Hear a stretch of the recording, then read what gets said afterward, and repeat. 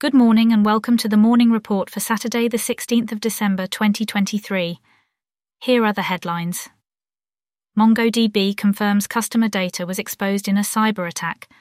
In a troubling development for data security, MongoDB, a leading database platform, has acknowledged that a cyber attack compromised a portion of its customer data.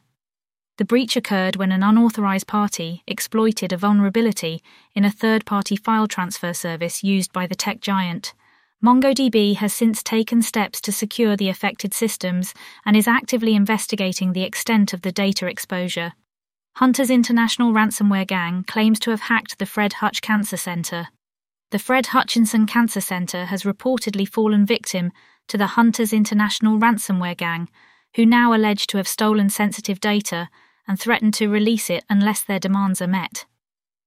After the cyber attack was disclosed by the Centre on November 19, 2023, it prompted an immediate incident response, including taking affected systems offline and notifying federal law enforcement. Amid the investigation, the authenticity of the claims and whether the Centre has met any ransom demands remain questions, as the group has recently removed Fred Hutch from their public leak site.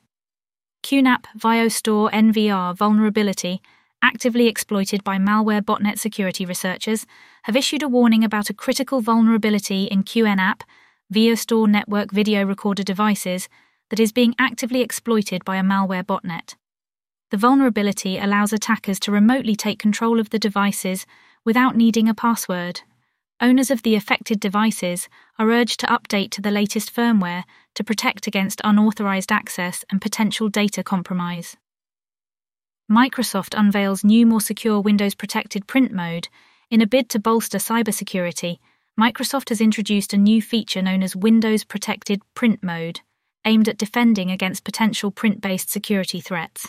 This enhanced mode requires users to authorize print jobs through additional verification steps, effectively preventing unauthorized access to sensitive documents. The company hopes this feature will address vulnerabilities within printing workflows, which have often been overlooked in traditional security measures. And finally, your daily dose of really bad jokes.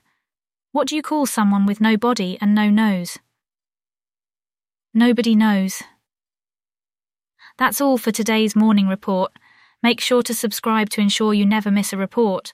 Thanks for listening and have a great day.